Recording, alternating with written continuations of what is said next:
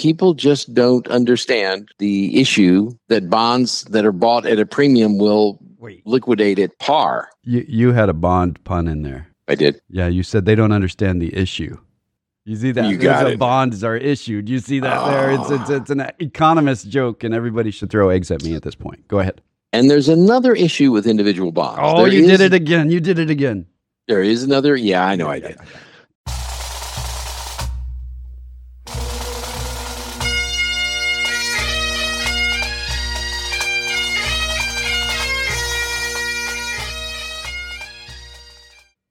Once more under the breach, dear friends. Else fill the wall up with our English dead. Good morning, ladies and gentlemen, boys and girls, and welcome to another exciting episode of The Personal Wealth Coach, starring Jeff and Jake McClure.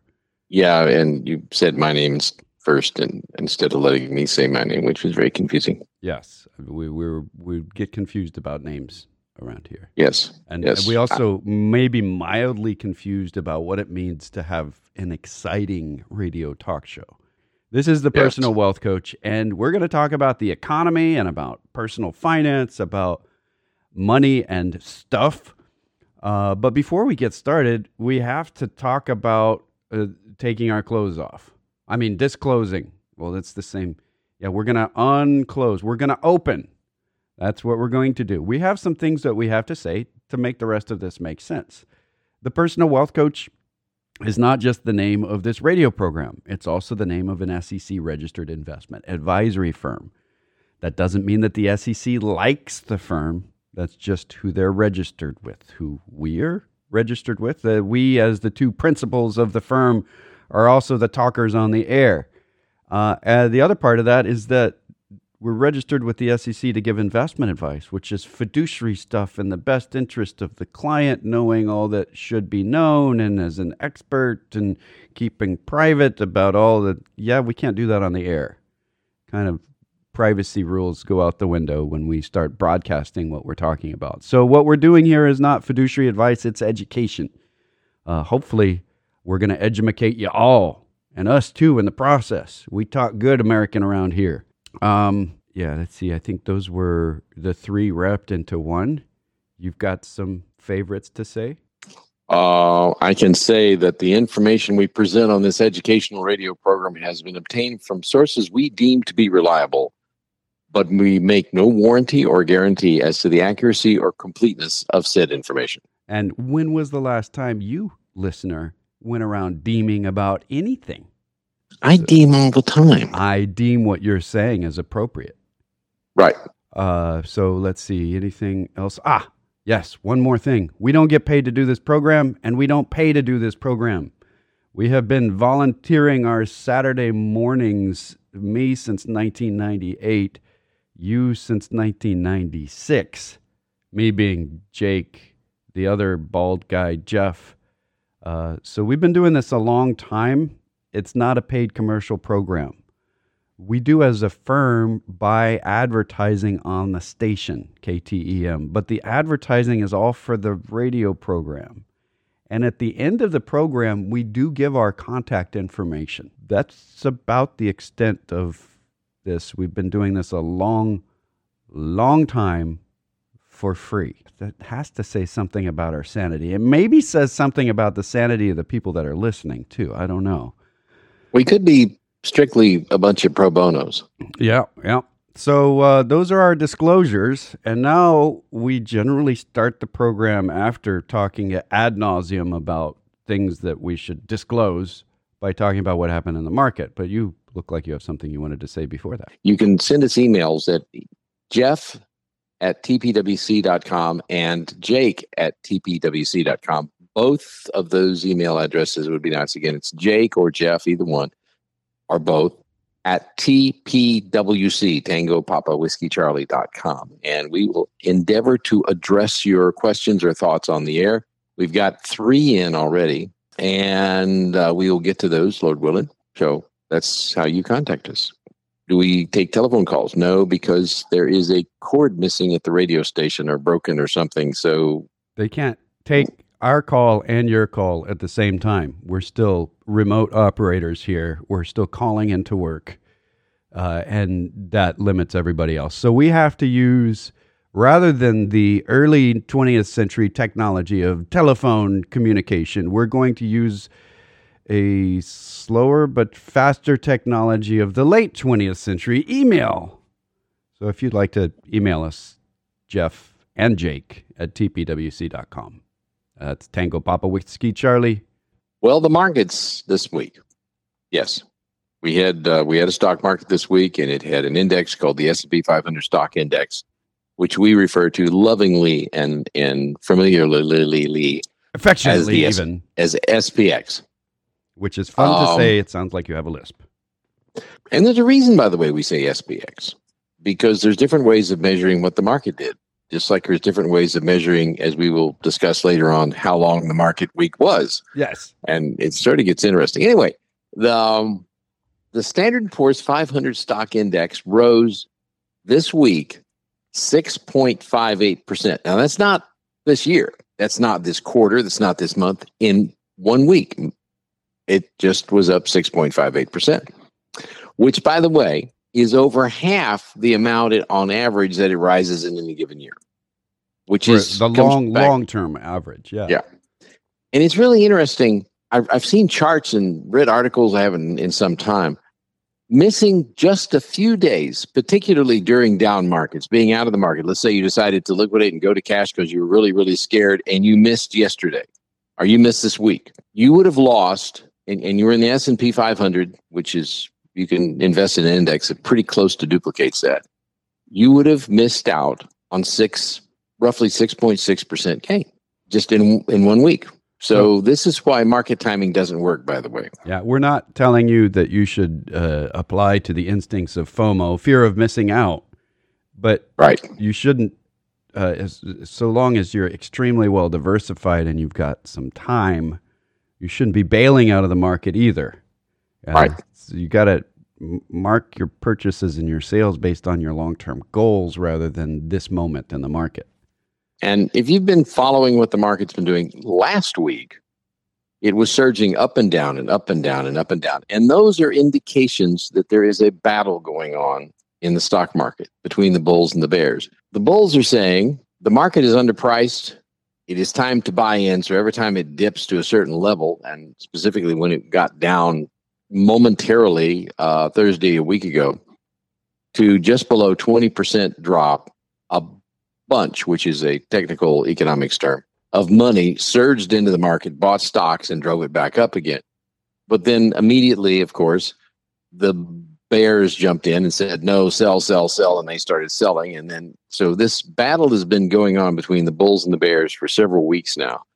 And it is a battle of sentiment. It's a battle of politics. It's a battle of everything. Not only did the bulls win this week, and it has nothing to do with a basketball team, but on the 27th, yesterday, at the beginning of the day, they came on like gangbusters, and the bears were pretty much nowhere to be seen as the stock prices rose suddenly at the beginning of the day and then kept rising all day long. So people are piling on and joining back into the game. So what we've got is the S&P 500 closed at 4158.24 for the three people, or if there's that many who actually track that, up 6.58% for the week. It is down 12.76% so far this year, so we're still pretty clearly in a correction. It's down 1.09% from a year ago.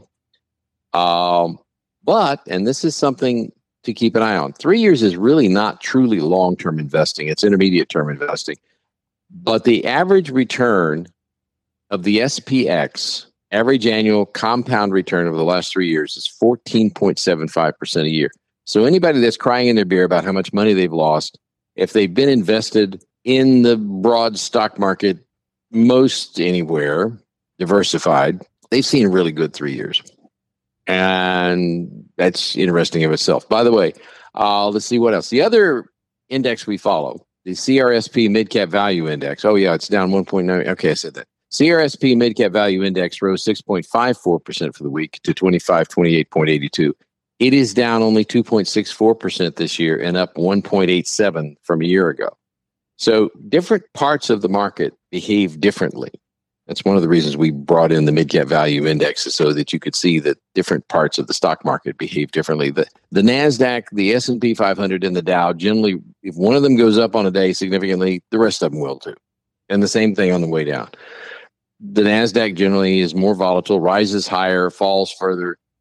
The S&P 500, generally speaking, is in between the two, and the Dow is the least volatile of the bunch normally. But within particularly the S&P 500, and also within the NASDAQ, there are sectors or groups or asset classes of stocks that behave very differently from the rest of the market. So anyway, the 10-year U.S. Treasury note we follow, and if you recall, it climbed up very near 3% recently. It's at 2.745%. Well, why is that important? Well, that's the benchmark for virtually all the bond yields across the country. The 2-year note, and it's also important because it's in the middle of what we call the yield curve.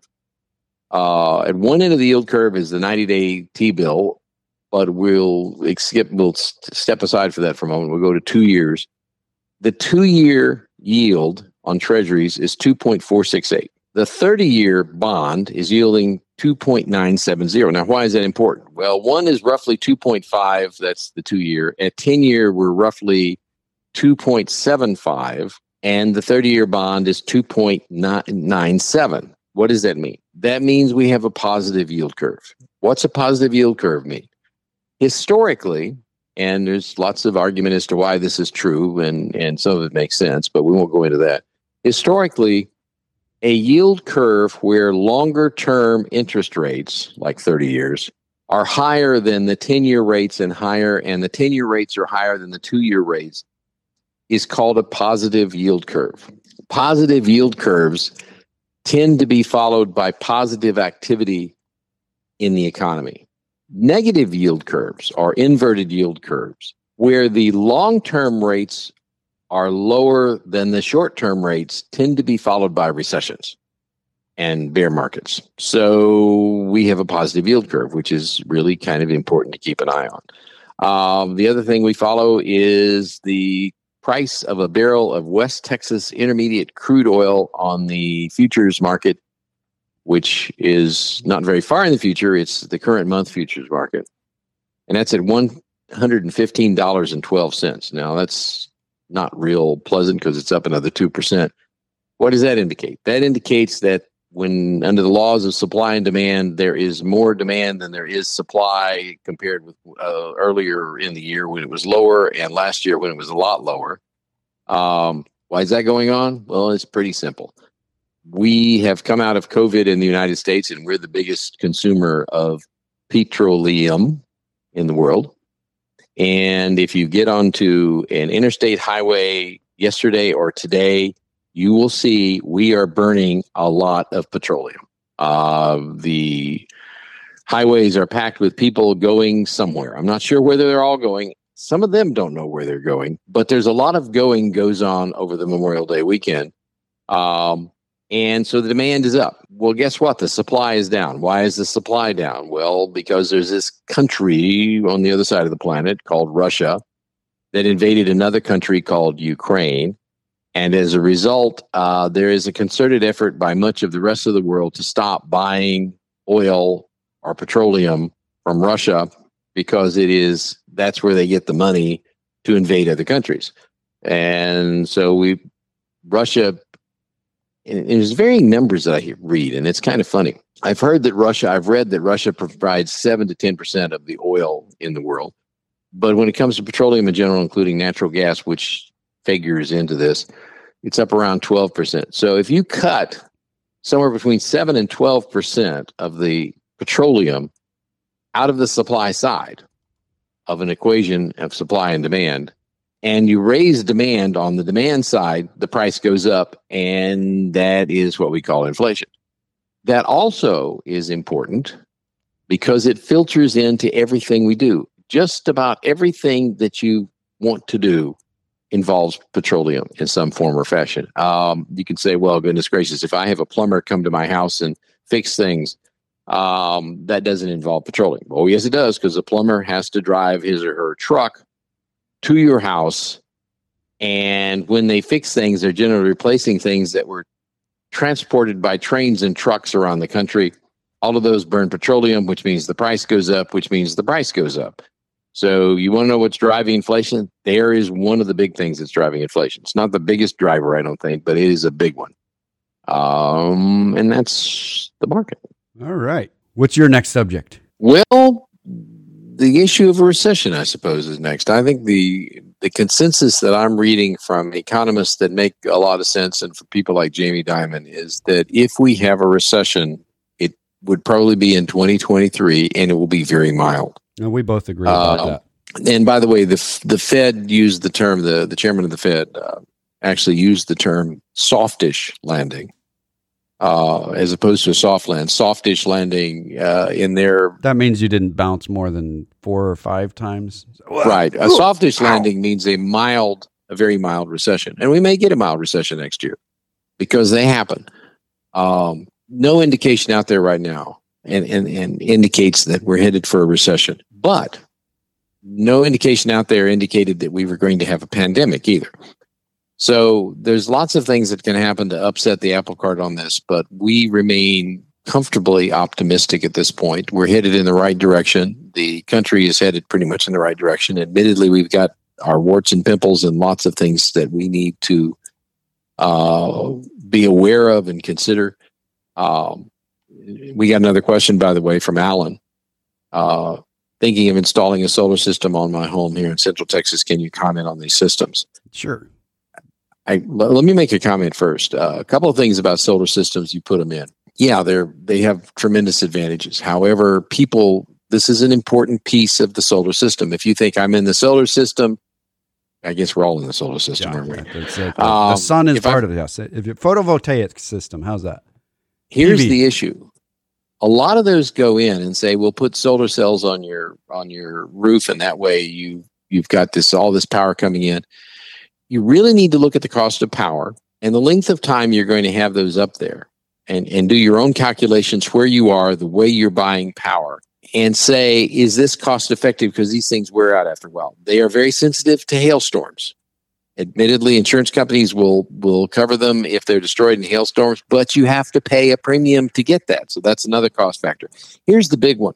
When the power grid went out in January of 2021, the people that were using the power grid as backup and as where they were effectively storing their electricity were just as out of power as anybody else was, because their solar panels were covered with snow and they didn't have any power. So if you really want the security that is offered by the solar panels, you have to buy the big batteries, and then the expense gets pretty astronomical. Yeah. So what you do to figure this out as a calculation is you say, what am I spending now? How many kilowatt hours on average should I be saving? And calculate how much a monthly cost saving you'll have. Then you look over at insurance and the cost of probably a loan payment on that. With interest rates up, this may be reversed, but as little as 6 months ago, a lot of times the loan payment was less than the extra insurance and the amount of money that you saved on electricity. So it was actually cheaper than not getting it. You're going to have to look at what loans available at what interest rate over what period of time, and look at the extra expense of having the panels and insurance as well as the initial purchase. And also, if you're doing it to truly be off the grid, then you need a big battery too, and those are expensive. So just calculate that all together.